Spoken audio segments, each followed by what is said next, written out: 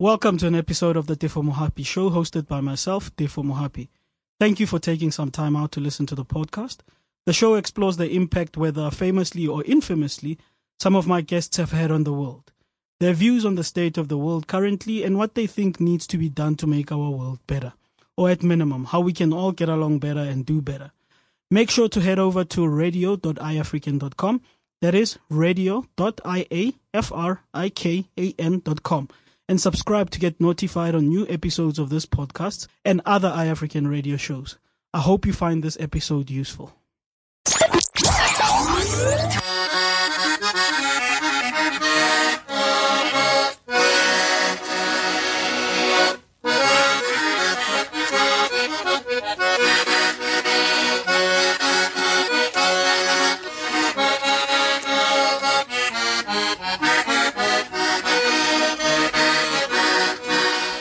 My guest today is, I think there's a, normally people say there's no place like home.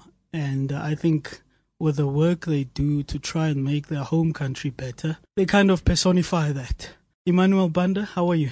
Yeah, I'm all right. I'm good. Yeah. So maybe I should tell people how I know Emmanuel, where I met Emmanuel. I think it's been a few years, nah? Yeah, it's been a few years, like 2-3 years. 2-3 years. There's this restaurant where I usually go just to smoke or sometimes have a glass of wine or a meal, like once a week if I'm around. And I got to know a waiter there, and that waiter is sitting across the table from me. But what was fascinating is not just the service that he gives at the restaurant, but learning his story and where he is from. So maybe briefly before we carry on, you tell people where you're from and why you're here in South Africa. Basically, my name is Emmanuel Banda, as Tefa said. Yeah, born and bred in Zimbabwe, Bulawayo, in a small mining town called Hau Mine. That was 1981. Now I went to school in Popom High School, that is as well in Bulawayo. Did my secondary and primary education there. And then, as time went on, like around in the 90s, when you grow up, you start feeling the pinch of that, that political thing that will be happening. When you're young, you don't realize a lot of things. Yes. But by the time you start growing up, when you're shaping up to be a man now, it's more responsibilities, like you want to please your girlfriends and stuff like that. You can't. Then you can't. Then that is when you start seeing that, no, something is not right here, even though you don't know what is not right. Yeah. You know what I'm saying? Some sixth sense in you tells you something is so not right. this is Mugabe was you guys had gained independence already at that time, right? Yes. So yes. Mugabe was president. Mugabe was president then. Okay. Yeah. So you started realizing that there's something wrong with this country. Yeah. What was wrong at that time? Because I think sitting in South Africa, we would see Zimbabwe as sort of, I think a lot of people, well, it depends. You get mixed feelings. A lot of people will say Zimbabwe is sort of like a example of what used to be a good African country. Yeah. Even at that time. But you say there was something wrong at that time. Yeah, there was something wrong. But then South Africa was a bit worse because there was apartheid then. Yes. When you see videos, people killing each other in Soweto, the Sharpeville massacres and stuff. Yeah. Then you'll be like, no, I ain't going there. You see, I'd rather stay in, crime statistics in Hebrew and places like that. So it was like terrifying. But then we didn't see that we had a bigger problem at home. When you're young, man, you brush off a lot of things. Maybe they tell, the politicians always say, there's drought and stuff. Yes. And then you see the sun, it would be very hot there. You're thinking, they're right. That's why there's no food. That's why there's no food. Those times they used to give us that yellow meal. Yes, usually it's given out when Brazil usually it's given out when there's drought. Yes. Little did you know that our money was being charged, our tax monies were being charged. So would you say the problem started then, like with Zimbabwe? Because many people believe that there's no problems in Zimbabwe. There's still people who believe. You know how weird that is? And people actually believe you live in South Africa now, right? Yes. But why do you think that is? The thing is, how can I put this around? Basic goods. Yeah. Like literally you go to work, when you come back, the tax is double the price you... No, recently I think the interest rates for borrowing money were increased to 70%. So when you borrow 10 rands, you have to pay 17 rands back within, and then I think the tax, as you say, was also increased. Yeah. But what would you say? I mean, where did the problem start in Zimbabwe, according to you, as a Zimbabwean? You know, Smith. Robert Smith. Yeah, Ian Smith. Ian the Smith, first president sorry. of Zimbabwe. I mean, the white president of Zimbabwe then, of the white colonizers there. When it was still called Rhodesia. Yeah, when it was still called Rhodesia. That guy, he had a system in place, I think.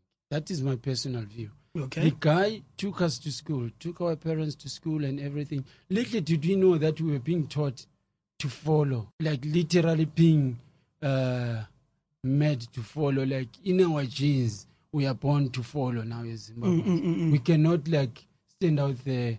And what do you mean follow? Like leaders. you can't fight back. Yeah, like we don't retaliate. Okay. You know, as human beings, we are like, okay, how can I put this word around? We people who ambitious, everything put together. Yeah. Ambitious, you need to protect each other. Basically, when a human being is hurt somewhere else, you need to feel something as a human being. You feel empathy, yes. Yeah, empathy, stuff like that. But as Zimbabweans, we were made too passive, would you say? Yeah, something like that. When a leader says do this, we do that. So we like a slave. We have been enslaved using education, though. So you would say from Ian Smith's time, it was indoctrinated in you to become you passive. You were indoctrinated to be like that. Okay. And hence Mugabe took over the system. He saw somebody told the guy that the guys are doing this, so you need to do that and continue with it. I was about to ask you, because you said that Ian Smith taught you guys or took Zimbabweans and educated them. Yes. A lot of people also commend Mugabe for doing the same. But as you've just explained, he carried it forward. So, and he was very good in English, so one could mistake him for being Ian Smith, but I'm not saying that. Yeah. Yeah, literally he was Ian Smith in a black skin. Ooh. Ian Robert Mugabe. Because this is why the guy is being celebrated so much. You will never see it coming. Even the biggest United Nations didn't see that coming. So later on, us as Zimbabweans, you need to have a calling, a godly calling to see that there's something wrong here. So, okay, it started with Ian Smith, and then what happened after that? In your view, like living in Bulawayo. Yeah, living in Bulawayo. Yeah, as I was saying, I finished school, right? Yeah. I went to work, but like, you go to work so that you pay your college fees. Yeah, and stuff university like that. And all that. University and all like that. But after like 3 months, I realized that I was budgeting to buy a T-shirt. What year was this, if I may ask? This was 99. 99? Yeah. You were budgeting. How much was a T-shirt then, if I may ask? A T-shirt was around $1,000, I think so. Zimbabwean dollars? Yeah, a golf T-shirt, normal golf T-shirt. And in South African rands or US dollars, how much was it? South African rand. I just want to give people an idea of how much it was. It was 1:16. At that time? 16. To South Africa? To South Africa. No way. So you see, that's and crazy. I'm getting paid $2,000. So for me to have taxi money to work and my lunch and go to my movies, I used to go to a lot of movies. I had to budget for a T-shirt. In less than 3 months when I was employed, then I realized that no, there's something wrong. Yeah, because this is 1999. Yeah, already we've got brothers in Johannesburg who will be telling you, I know that T-shirt is like 30 rand here, man. Yes, so yes. I'm checking and be like, no, but it doesn't make sense. You said it was 30 rand like 6 months back. It's still 30 rand. But here, the prices have gone up. Yeah, but this side, when you said it was 30 rand, this side it was maybe 500 Zim dollars. Yeah. And now it's like triple the price or double the price. There's something not right. And then, ZANU-PF started splitting up. Okay, for those listeners who don't know, ZANU-PF is the ruling party, political party in Zimbabwe. Yes. The one that Mugabe belonged to, and currently it's Emmerson Mnangagwa, correct? Yes, correct. And then, And then, when I realized that I'm starting to budget for a simple thing like a T-shirt, I couldn't find a proper shoe anyway. When you're young, you want to wear smart. Yeah, you want to look nice, good, like Nzalo. Smell good, for your cheeks out there. You be... Yeah, true. You're hustling there. And then I realized, no, this is not making sense. And then those guys were splitting from ZANU-PF and stuff, started orienting us. You know, our and what do you mean orienting? Making you aware? Making us aware that there's something called a constitution in this country. Wait, so after independence... We didn't know about the constitution in Zimbabwe. No, that come thing on. was hidden from us. You were not allowed to Google stuff. We thought Google is for evil people and stuff, making it like demonic. So using your computer to Google stuff, literally was something that... it was not encouraged. Mugabe himself, you would say, Google is evil. Google is for Satanists, you know. Stuff like, say stuff well, like that's what typically people would call dictators do. Yeah. So we will never go to Google. You know, when you are in a castle, you're reluctant of such things. But those guys who were splitting from ZANU-PF starting... At that time, at 99, 2000. Yes, the civil society started picking up momentum to show people that no. There's something wrong here. That is when there was that vote no thing. Oh, yes, I remember that. Yes. Around those times. Yes. They came to us, bruh. They bombarded us with that constitution. It's stuck in our heads like black on to ice. show you that you've got rights and there's things. There's something wrong here. We need to sort this out before it gets out of hand. It's already out of hand. They started telling us about the Kokuraundi things. Yes, this is the murders or the mass murders back then. Murders. We're being oriented toward what really happened, and then those ASAP things. Those policies that were put in place. ASAP. What are those? What's ASAP? Yeah, ASAP. It was a structural adjustment program done by ZANU-PF, and I think with IMF and their friends. Did it happen? It happened massively. We started seeing men getting fired from work. Okay. And given pensions. So we were literally finishing our high school. We were supposed to go to college. And our parents were getting retrenched massively, the whole country.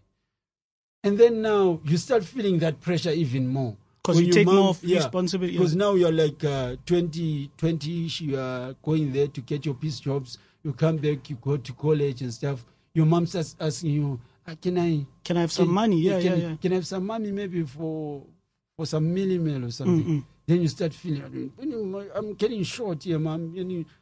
She tells you, but dad has been retrenched. And then now you want to know, but why? Why? Yeah. Are these government jobs? Government jobs. Yeah, okay. All the, what you call these companies that are run by state-owned companies, Yeah. And then you start realizing that even my friend's father is not working.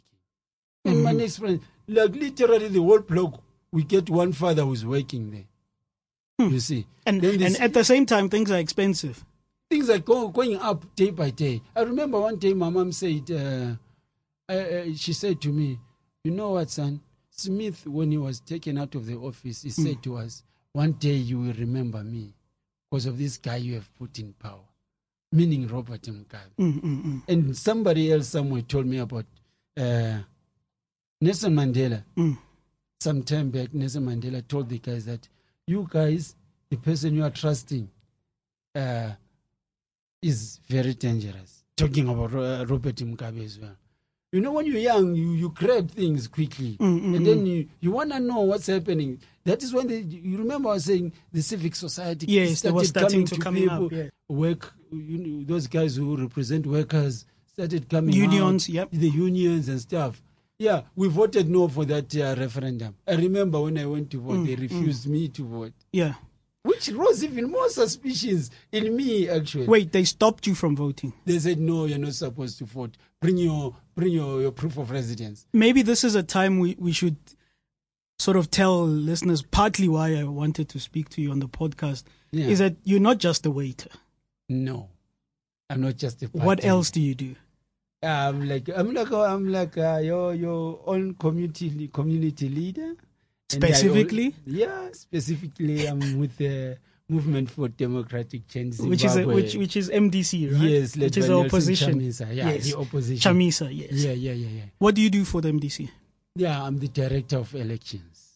In South Africa? In South Africa province. Yeah, we call it provinces. So what specifically, like what does it entail as a director of elections in South Africa? Do you recruit? Do you make people aware? Yeah, I'm the one who tries to get people to go and vote in Zimbabwe. Yes, all Zimbabweans, you need to go and register to vote. The registering is ongoing as we speak. Okay. So yes, we need to go and register to vote. we are missing a lot of people, especially in the rural areas. We need a lot of action there. That is where we're trying to concentrate a lot. Yeah. Yeah, because that's why the people are more, the ones who are more like, how can I put it? Who are more oppressed. Okay. They don't have a chance yeah. of, a chance of protecting themselves. Literally, they get killed. If they vote for something, tortured. Yeah. Their foodstuff is taken away, especially now when there's drought. Yeah. Yeah, I had this drought now this year. In the north? Yeah. Okay. So, yeah, in Zim, there's drought. So those food parcels will be used against them. For elections? The USAID food parcels, yes. No, not for elections. Now, currently. Wait, explain that. Yes, the food aid that is taken to Zimbabwe. So USAID comes when there's a drought in the north, somewhere in Zimbabwe, in the rural areas, and says, here's some food parcels. Yeah, not in the north as a whole, but... Yeah. Everywhere where there's drought. Yes. There's food parcels, and then who receives the food parcels? Okay. PF. So they distribute. They distribute to the people. But they're the ruling party. That's fair, isn't it? That's fair. But then the thing is, they distribute only to their partisan people, to their party people. Interesting. So the other guys who literally are known to be MTC or otherwise don't get food. Yeah, they don't get food. So in the rural areas, it's actually worse. In towns, it's much better because they get us who literally send something to them. Yeah. It's easy. We can send money or what? Yeah. Uru is the money thing, yeah, right? Uru is the money thing. We send money to them. It's easy for them to get by 1 or 2, 2 days, and then later send more money. Yeah, send more money. Okay, I want to go back to you. You said Ian Smith warned you that Mugabe would be the bad, but Ian Smith wasn't all that good, was he? Ian Smith was not good. The thing is, there's this thing about we people, human beings, we like animals. You get lions and hyenas. Yeah. They're all wild animals, right? But a hyena will probably defend his territory against a lion. It's understandable, The guy is white. Yeah. You literally look after his white people first. But he wasn't shooting us in the street like that.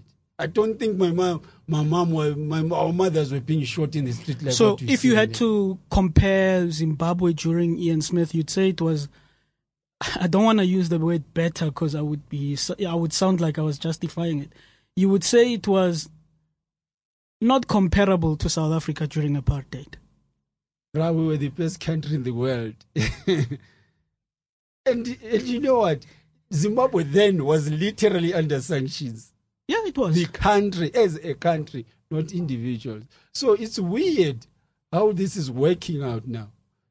Mugabe comes in, the sanctions are gone, but then we are worse, way worse than Sudan and Somalia. We were exporting food to Botswana. I remember working overtime during my when I was raising money to go to college. We were working overtime to send food parcels to Botswana, Zambia, Malawi. Yes, I remember that time as well, because I remember people calling Zimbabwe the food basket of Africa. We actually saw it. This is why we rose up as the generation, as the teens of 2000. Mm-hmm. That's why we rose up, because we saw a tip of goodness. When somebody says tranquility, that is what was there.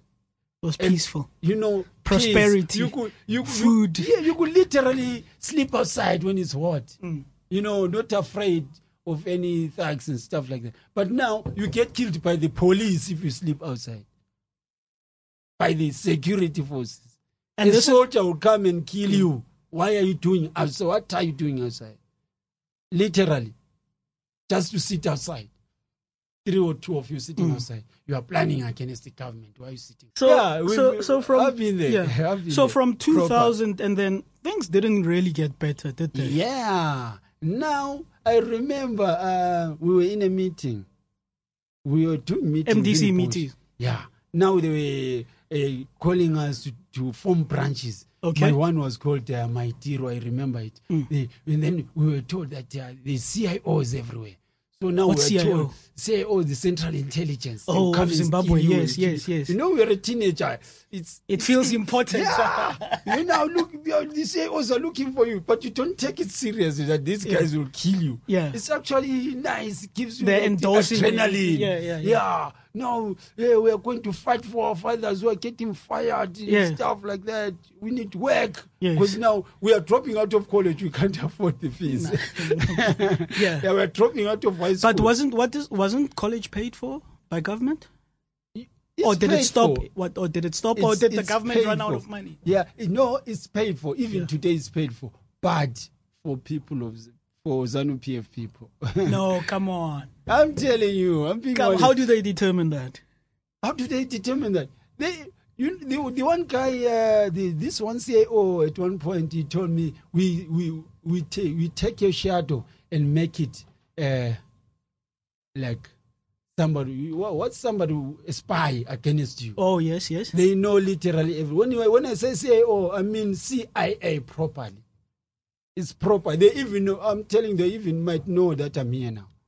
Wow, I think we're having too many risky guests here. They might even know that I'm here today now. Yeah. So that is how tight that security. So they were, but it could be two ways. It could be yes, they knew that they were tracking people and they knew you guys were doing that.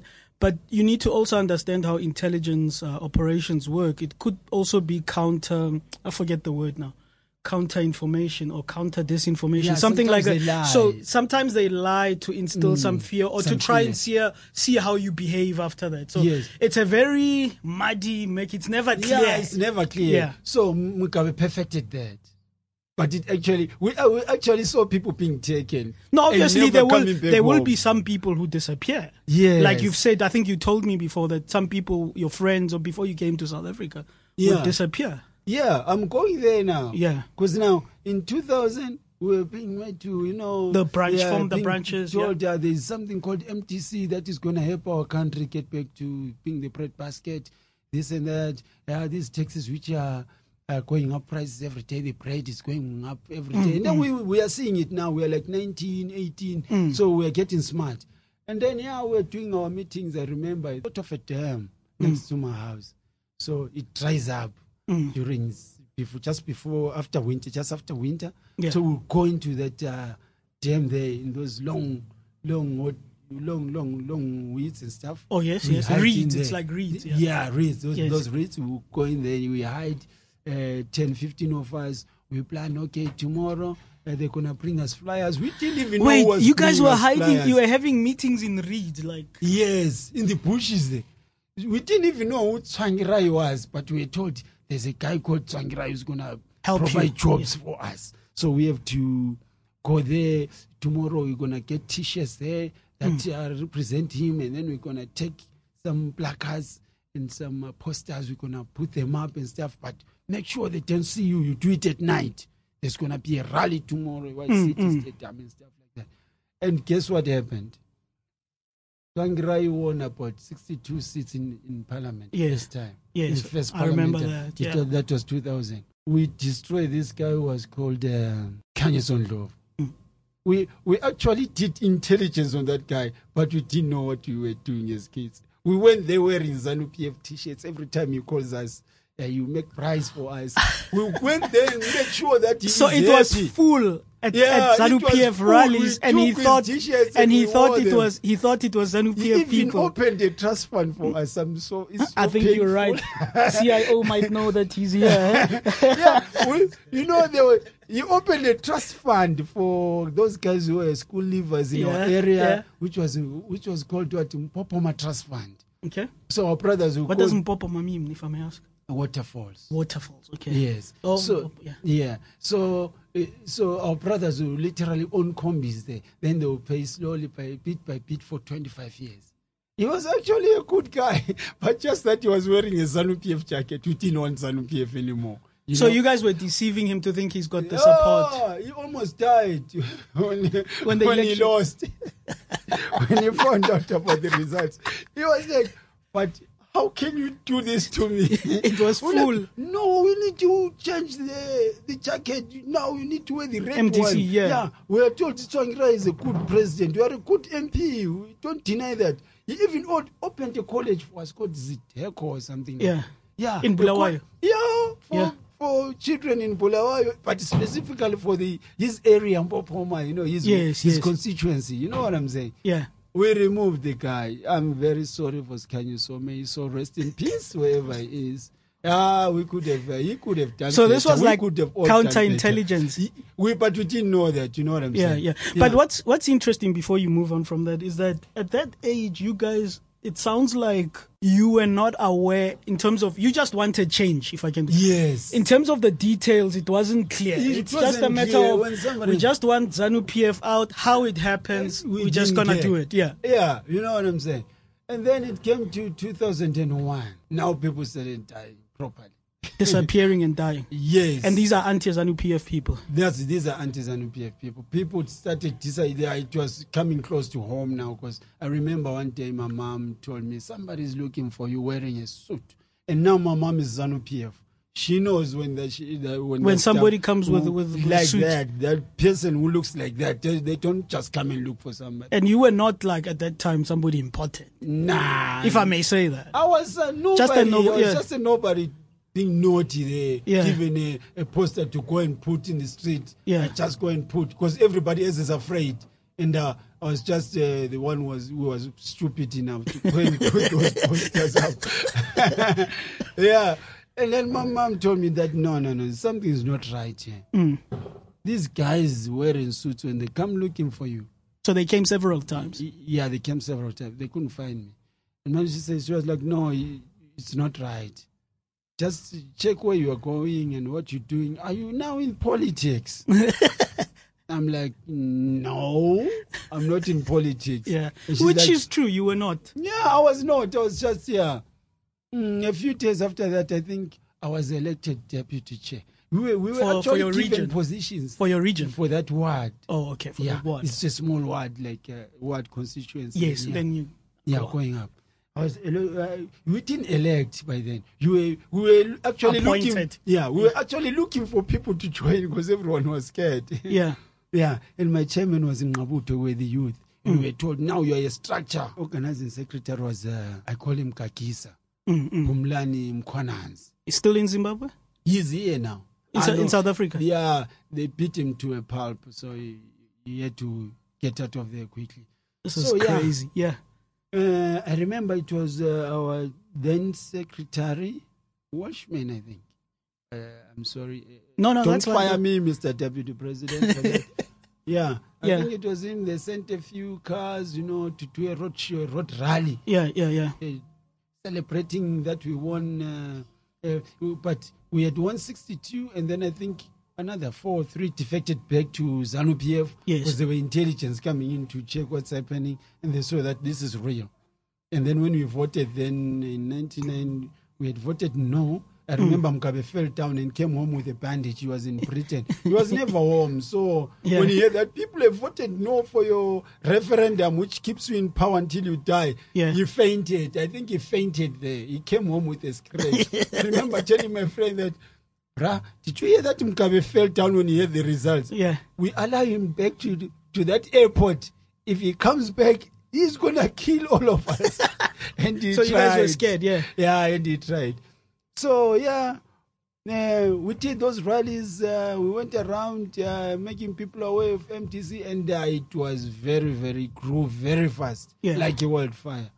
I didn't even think there was anybody who could pull crowds like that. I remember, it used to be all raid at the stadiums. People went mad. Mugabe went even more mad. But ZANU-PF continued to win elections. Yeah. Now, going to that, ZANU-PF doesn't take things lying down, bro. They lost there's even one election where they lost and they ran away. All of them ran away. Nangako even confessed it, that the guys ran away and I was the only one left in the state house. I called the guy and said, guys, you cannot run away. Come back. We cannot lose power just like that. We fought for this thing. Is this when the government of unity was formed?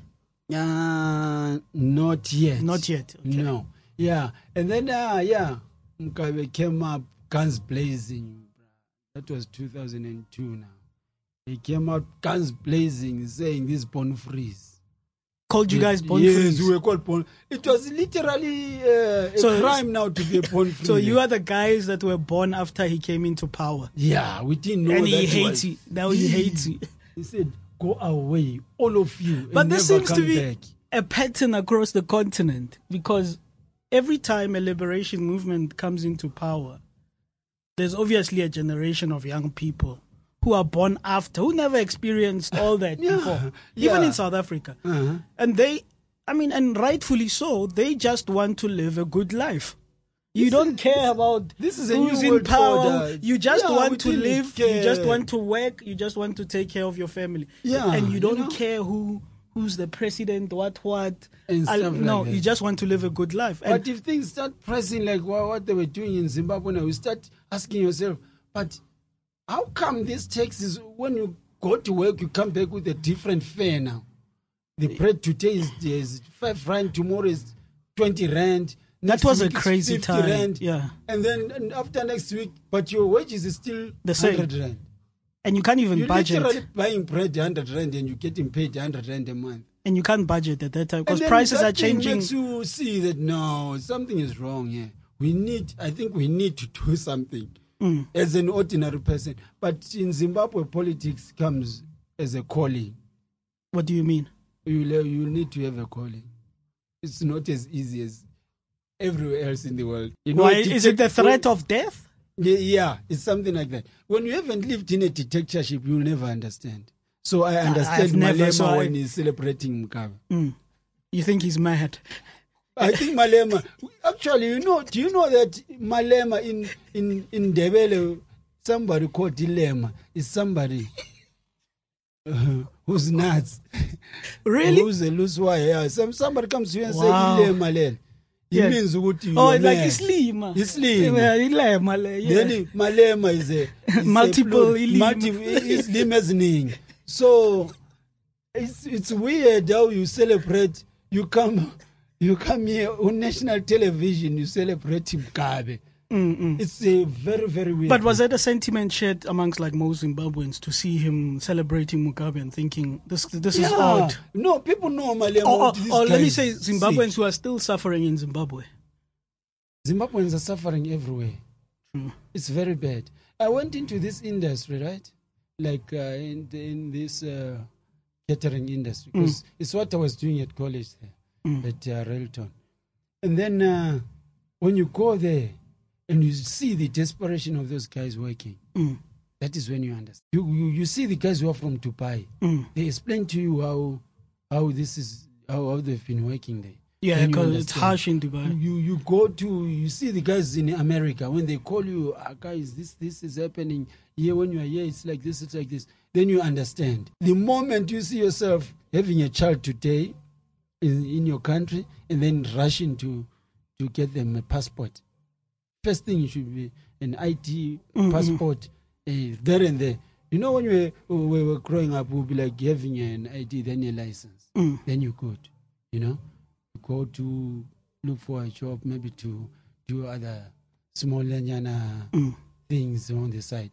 But now, when you have a child, get them a birth certificate, you get them an ID, or you add them in your passport quickly so that you can get out of there as quickly as possible. Out of Zimbabwe? Yes. It's massive there, bruh. It's not right. So when did you leave? I mean, you said 2002. Yes, 2002. Yeah, when the guys were disappearing. Yeah, my mom told me that no, you need to at least maybe move to your uncle's house or your sister's house. Where was your uncle's house? My uncle's house was in Kulumane. I don't know Kulumane. Where is it? In Kulumane, it's in Bulawayo as well. Okay, just up the road. Yeah, just there in the it's high density. Yeah. Okay. Yeah. My sister also just another across the road there. She's like, okay, because when these guys find you, I think there's going to be trouble. My mom is ZANU-PF, by the way. But she can see. Yeah, she's ZANU-PF, so she knows that when these guys look for you, you'll be in trouble. So I put my visa quickly. I walked around carrying my passport as if I was a foreigner in my own country now. Yeah. So that just in case, you could run. I'll be having my money on me for transport. And even when I left, I didn't even tell my mom that I was going. Wow. Wasn't that a bad, sad thing? No. There's some. That is why I said you need to have a calling to be a politician in Zimbabwe. Yeah. I just went there in the afternoon. I was supposed to be at work. I came and they looked at her. I think she knew that I was leaving. And she just said, look after yourself. And you just went. And then I just went. I remember that day I took a taxi halfway to town. And then I got off. I took another one back to where I was coming from. Yeah, so that you can be tracked. There, I took a meta taxi back to town. Because I was trying to make time. I had already bought the ticket for the bus. Oh, to come to Joburg? Yes. Yeah. I was trying to make sure that just as the bus was about to leave, you just get inside. I get inside and leave. And then I did. The guys never found me. We got to Joburg. I was living with my friend in, that was Rosebank. Yeah. I'm sure even though they were looking for me, they wouldn't think of looking for me in Rosebank. No. Because even my friend, he wasn't actually staying there. His uncle was staying there. Looking after the yard for this former Olympian, South African Olympian. He said, no, since you are doing these political things, they don't know about my uncle here. They don't know your connection with my uncle. So go and stay with him. And I went to stay. I was hoping that I would go back maybe after 5 months. Back to Zimbabwe. Maybe, they would have forgotten about me and stuff like that. But when I stayed there, I realized that people were actually disappearing in Hebron now. Hillbrow in Joburg? In Joburg. Zimbabweans? Yes. There was 3 guys that I knew. Kidnapped or what? Like what literal MTC who were running away. But when they got there in Joburg somewhere where they lived, they would just disappear. Then I realized, whoa, this is actually real. I left and then went to stay in Alexandra. Stayed there for a few months, but when my visa was about to expire, I had to go back home. And you had was it a working visa? No, it was a visitor's visa because I knew that you wanted to go back. Yes, yeah, I wanted to lay low for a few months. Everything went south then.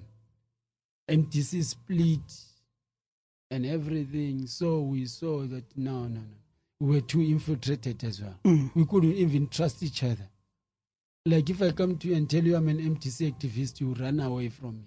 You as an MTC activist. Maybe we should stop the podcast here and leave as well. No, fear. I'm joking. Fear is what they put in people. But Morgan Tsvangirai was a very brave man, the guy.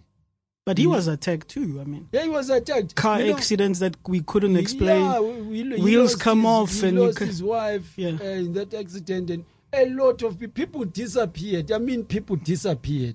People we knew. Bodies were dropping. My secretary actually died. Jeez. When I was here. We were here now. My secretary died. Isabel Nkosi. May her soul rest in peace. She actually died of nerve gas something poisoning when she was there in Harare for a meeting. Was it a rally where the police threw nerve gas, or were they just sitting? She was caught and given that thing. Wow. I think they tortured her or something. But they will never, people No, it won't be reported. Yeah, that won't be reported. Maybe this is where I want to ask you. I mean, and switch a little bit away from politics, which we'll get back to. Staying in Alexandra specifically, which we've known over the years to have a lot of xenophobic attacks. And South Africans in general have been accused of being xenophobic. How was your experience?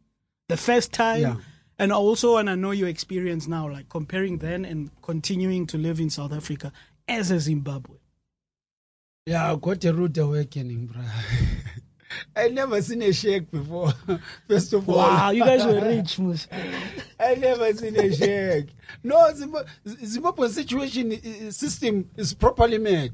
When you pass through there, you never see. Was properly made. Was properly made. You will never see that somebody's dying there.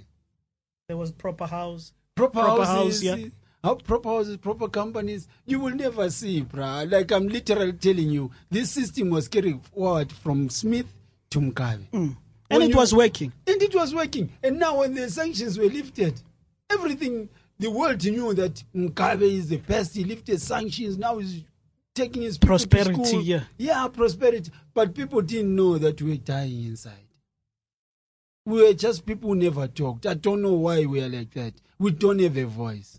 I love I want to tattoo Soweto on me sometime. You know why? Why? People here don't take stuff like that. True. True. In Zimbabwe, you can just go and say, we want to put a meter here for electricity. So from there, you pay for that meter. People here don't pay that. And then when you pay for that pay. meter, you pay the electricity there and pay the installer who install the meter every month. Yeah. You know what I'm saying? In Soweto here, they will want to know, first of all, who is installing. Who's benefiting. And how the percentage that the government is giving us free electricity, how much is it? And then we break it down going there. You know what I'm saying? Yeah. Before you even talk of installing that thing. In Zimbabwe, you get it installed, everything there. Nobody would complain. That's Only one person would complain, and then they disappear after 2 months. Interesting. So what was your rude awakening in Alexandra? In Alexandra, first of all, I've never lived in a shack. It was... Which year is this? This was in 2003 now. Okay. Yeah, I never lived in a shack.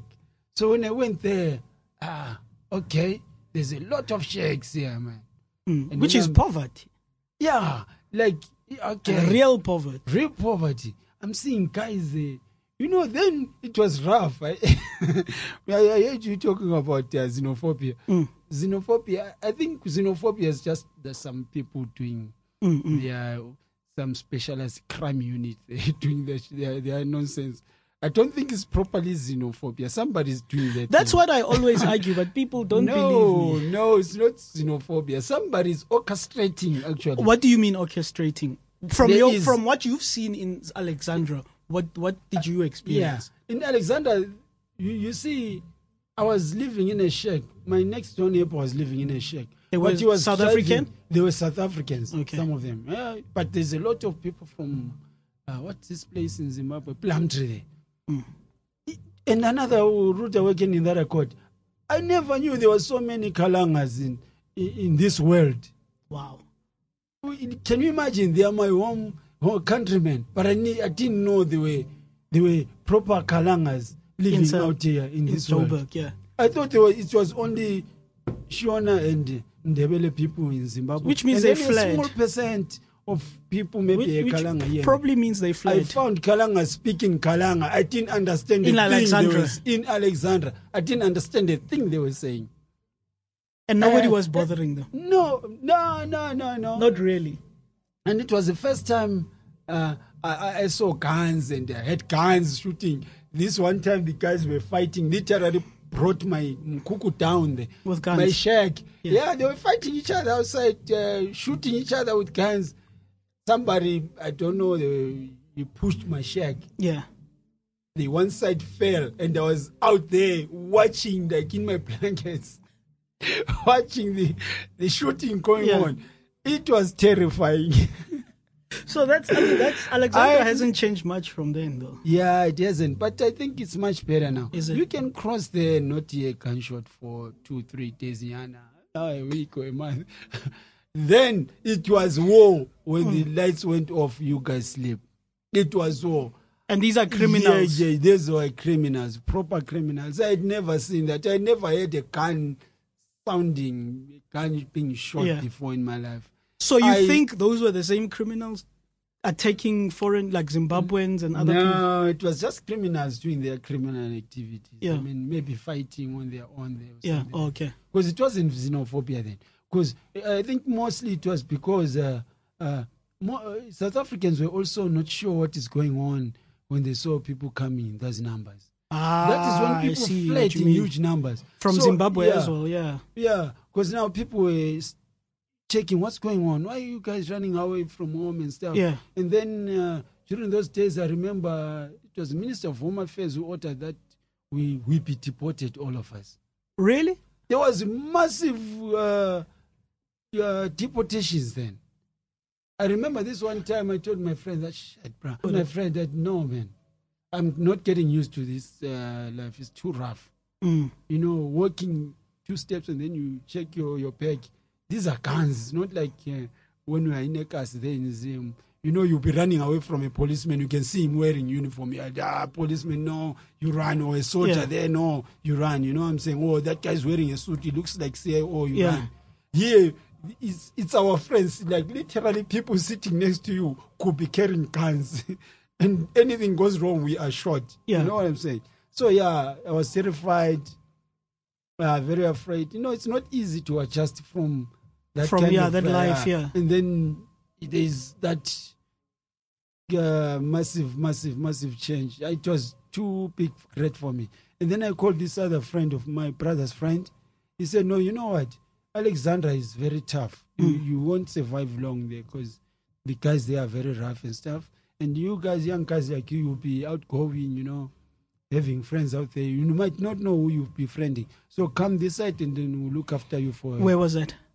It was Windsor Garden in Joburg. I know Windsor, yeah. Yeah, I thought, man, you know, you walk in there, buildings now, okay, beautiful. You know, lights at night and stuff. Yeah, music, okay, it looks normal. But it was even worse there, man. Yeah. The guns started.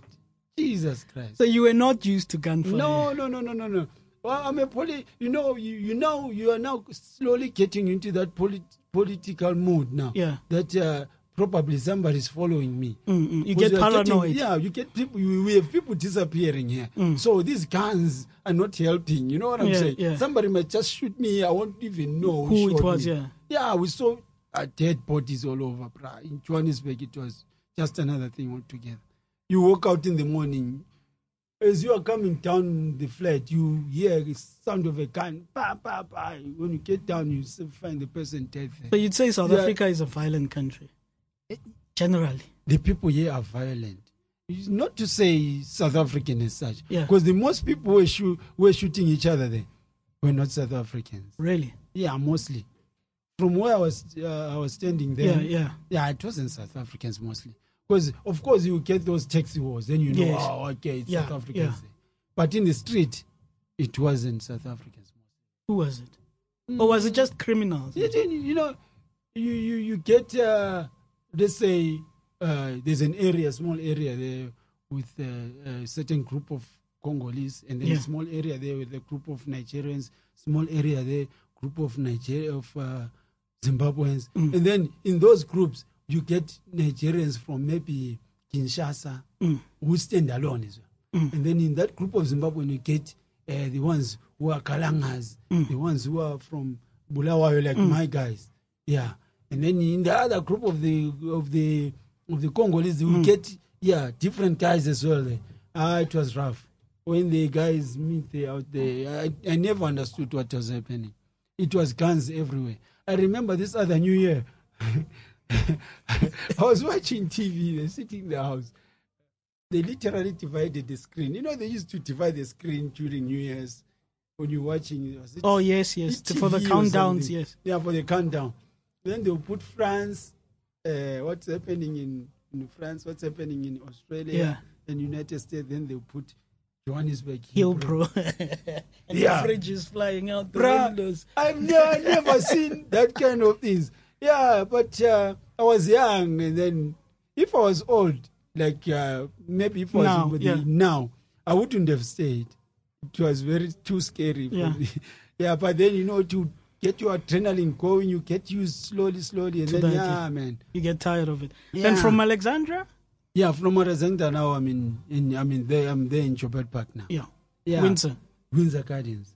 I got robbed for the first time. It was a Sunday around 4. Knives, guns came out. On the street walking? On the street walking. That place where they said never walk there. You went there? It's twist. I thought it was in the afternoon, you know. I'm from church. Now I'm chilling. My guy's calling me. Come to this, the base. You know the base? No. There's a club there where the Levels and Mendozas used to go to the base. Come to the base and answer my phone at 3310. There I'm on the phone working. Right, so it's not easy, man. Guns came out like 8 guys. Knives. Another knife was stuck in my bag like this. The other 3 guys with guns in front of me. I didn't know if it was real guns or anything like that. Well, you can't tell at that moment. I just gave the guys the phone and left. Everyone met. You know how busy Joburg is? Yeah. People literally made a circle, like opening way for the guys to make sure they are making sure that they don't get robbed. Yeah. They rob only me. And nobody does. This is the funny thing about Joburg. Like, people will look kind of and just walk away. Yeah. You know, human beings should be conservative. We're supposed to be self-preserving. Yeah, it talks to what you were saying in the beginning, that we protect each other. We protect each other. When things like that happen, and then I see the community opening way like this, so that I see properly that now I'm standing literally in the middle of thugs, of hyenas. I'm a lion in the middle. Then the hyenas are surrounding me here. People literally running an opening way, standing there watching. I gave the phone. That is how rough the life is in Johannesburg. It got rough for me, but do you think it was rough because you're Zimbabwean, or it's just rough? Period? It's just rough. I see South Africans there getting mugged properly, even more. They are getting mugged more because mostly that place is mostly foreign nationals, right? But when you come from Soweto, I take you to Jozi. You don't get protocol quickly. That you don't just answer your phone anywhere. You don't put your wallet in front pockets and stuff. They pick up quickly, and then they can see even the way you walk. Like, this one's not from here. Yes. He's easy target. We Zimbabweans who wear jeans like me, shirt like this, and then you get South Africans. Mostly they wear kavelas and stuff. The moment you walk in there, they know target is not from here. The moment you walk in, then the Kalangas who wear mostly like Zulus with the print hoods and stuff, you will see I mustn't walk that direction because of this and that. This direction I mustn't walk. So when you walk there, you literally know the spaces and the protocol of the So generally, you'd say, from your experience, you'd say South Africa is just, again, I'll go back to it's just a violent country. Yeah, because of the nationals that are here. When we get gangsters who are from Nigeria who are here, they will want to fight the gangsters from Zimbabwe who are here. And the gangsters from South Africa here, from South Africa are here as well. They want to protect their territory. It's a mess, bruh. It's a mess. I'd never seen such level of violence in my life. But yeah, it's there. Generally no police work. But anyway, your political work at that time, so you'd gone out of politics at that time? Yeah, because everyone is running from everyone. So you weren't activating anything, nothing? Yes, you look for an office here, they will tell you, no, there's no office, because they're not sure whether you are proper, you are real or what. Until I found my secretary, Isabel, the one who passed away. She said, no, you know what, come to the office, I'll show you around and stuff, and then we'll meet other comrades. That is when I came back again. So I was like, oh, okay, this is where Which year was this? This was now 2007, I think. Okay. Yeah. Couple of years later. Yeah, that was 2007. I remember the chairman was Tando in Hebrew. May he so rest in peace as well, yeah. Jeez, there's so many people who disappeared. Yeah, we are comrades. We should understand. We have to understand. People don't know what a lot of people go through when they're out there. Yeah. Sometimes, things, people like Mugabe and them, they are unforgiving, those Nangakwas. They are unforgiving. The same things that they are doing to us now. It's the same things that was done to them. Then. No, there's something. There's a saying that says that there's nothing like a worse leader is something who was previously oppressed. Yeah, those guys are worse. When they were arrested those times, whatever was done to them, it's as if they want to revenge on others. They want to revenge. You don't get a special person like the likes of Mandela. That guy, he treaded on thin ice without fear. He took a chance. You don't get leaders who take that kind of chance and said, no, guys, we have to forgive. Because, many South Africans, I mean, especially younger ones, would say that Mandela sold out. Hence they're celebrating Mugabe. Yeah, hence some of them will celebrate Mugabe. You know, but they say he sold out. But then I asked the question that, do you guys, like now I'm listening to you about the number of people who disappeared that you know, and I think to myself, would you guys be able to survive this kind of life that you went through? The life where you constantly are on the run, where there's people looking to kill you, your friends threatening your family. Would we people. And would we recover as a country? Because that's like war type. Actually, in Zimbabwe, I think in Middle East, I don't know which country is fighting now. Which is in the Middle East? They're always Somalia, Syria, Yemen. All of them are always fighting. You check. Even Israel, they never recover. You check the death toll in Israel of people getting Palestine, killed today. Palestine, even those Syria, Zimbabwe is killing more people than those countries put together. So that's the thing. So when people say Mandela sold out, I can understand them, but I can't sympathize with them because I look at those people as well and I don't think you are ready for what you want. You need to be a giant to do what Mandela did. His politics and the way of thinking was beyond our thinking. Because a normal person would retaliate. True. It's normal. It's a reaction. It's a reaction. The moment they take you out of prison, you say, guys, let's go and back kill to the these bush guys. And kill, Let's go and kill these guys. They put me in jail. They did this to me. They did this to me. They need to go now. But you know what happens when you do that? Those guys don't stop as well. They don't stop as well. They also come back and shoot. And you know what happens after that? You don't stop. So you carry on. No. It's guns. It never stops. Right? Which takes me back to the point where Smith made that system in Zimbabwe, the education system in Zimbabwe. Where you said it made you kind of passive. Yeah. He made us so passive that we are not able to retaliate. It's a good thing, but it's a bad thing when it's in the hands. But I'll challenge you with that, on that.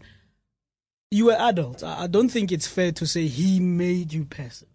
Because I believe as an adult, you have a choice. Yeah, our parents had a choice because he was the president then. They had a choice. And then they just chose not to. They went to the bush. Yes. Yeah, they didn't succumb to it. And the person who picked it up was Mugabe.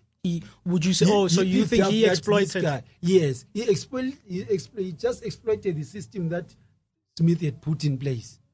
And then when he noticed that these people don't retaliate, they don't fight back, he said, no, you know what? I'll get a few of mine who can fight. That in fact, he used Nkomo. Yes, I was about to ask you about Father Zimbabwe, as he was known. He said, no, they went around and then they picked a few guys here and there, the Josiah Tongo Karas here and there. You know, they were like, listen, maybe 20 of them who were brave enough. And then they picked up Mugabe. Mugabe, he came in with the brains. He said, okay, guys, let's do this. And then this armed struggle started and whatever happened there happened. But now, he made it sophisticated in a way that he knew that we are not people who fight. He knew that you get them educated, you give them jobs, they'll just sit in the office there, pay them, nothing happens. While at least you loot everything. They will never even talk. They will just maybe toy here and there, give them a shambok, they'll go back home and sleep. That is Mugabe for you. Before we get to your career going from 2007 in politics, what happened to Father Zimbabwe, Joshua Nkomo? Because as far as I understand Zimbabwe's history, it sounds like he was supposed to be the one who was to be president after independence. He was supposed not to stop fighting. He's the man who was not supposed to stop fighting, and he stopped. Was he convinced to stop fighting? He was good, and he was... He was pushed in the right direction. What do you mean? He was pushed in the right direction. You know when you get a hell of bullets shooting at your house, or at least you are trying to negotiate, you have to be strong like Mandela. You need to be bold. You see Mandela, you know, people don't understand. You can learn something from one person. God liberates people, billions of people through one person. You know that? If you check the track record in the Bible, always one person liberates people. Nkomo was supposed to liberate us. After they liberated Zimbabwe as a country, he was supposed to liberate the people of Zimbabwe. but he gave up. He was not wrong. He did his part very well. He took the country from the white oppressors back to us. Unfortunately, he gave the people to the black oppressors. You know, that's a strong word. Yeah, they are proper oppressors. Actually, ZANU-PF is a group of terrorists, my brother. You don't get people who kill your people. But surely they've done some good. You struggle to get the good from that. There's always good in a person, but we are struggling to get the good. To be honest, we are struggling because how do you get a black man killing so many black people and saying it's a white person, but we've never seen a white person shoot a black man in Zimbabwe? Never in my entire life. I'm sure even my mom during apartheid, she had never seen a white person shoot a black person in the street like that, except in war. Now, let's quickly get back. Currently, as an MDC, you said elections hit in South Africa. Yes. Are you still afraid of being infiltrated? How do you guys communicate and how do you, organize? Yeah, we've learned to live with it. Yeah. We know in our executives and everything, we are working with them. Even as high as the standing committee, I'm sure they are there. They have malls there. So that sense of fear was taken away by Richard Mokensong. That is why I say that man had the hand of God on him, just like Mandela. It's just that the people he was dealing with were very smart to see it. That's why they got him dead quickly. Would you go back to Zimbabwe? I would go back to Zimbabwe, man. Come on. When? It's unfortunate that we still have the terrorists running our country. I want to go back now. Like now, as you speak here, I want to get out, get into a taxi or drive my car, go to Zimbabwe. It's unfortunate, bro. It's very unfortunate that we have Mnangagwa running the country. It's really unfortunate. Because if we had it my way, I wouldn't be Mandela. I would fix things quicker before the next generation gets into that system, because the system is bad. The system is controlling people's heads. It's like they are being hypnotized. You know what I'm saying? Especially when it comes towards the elections. Those meals from USAID, all those donors around the world, I don't even know why they donate anymore. Because that food goes straight to ZANU-PF, and ZANU-PF uses that food against the people. Always. So United Nations. So if things got better, you would go back? I would go back to Zimbabwe. I would still invest in Zimbabwe. There is something about that country. I wish we would be still alive when it gets all right. Yeah. I want to take you to Zimbabwe and then show you how proper the place was. Before. On that note, I think as I said at the beginning that my guest today, there's a saying that says there's no place like home. There's no place like home. Even though they've been in South Africa, they continue to hope for a better Zimbabwe. They continue to organize what they feel could be a better government. Yes. Emmanuel, thank you for being with us. Is it? Oh, thank you, Tefo. Thank you for listening to the Tefo Mohapi Show, which is broadcast by iAfrican Radio. To be notified of future episodes of this podcast and any other shows from iAfrican Radio, please visit radio.iafrican.com. That is radio.iafrican.com and subscribe. You can catch future episodes on Apple Podcasts or anywhere else where you listen to podcasts. Also, don't forget to leave us a review and rating of the show on Apple Podcasts.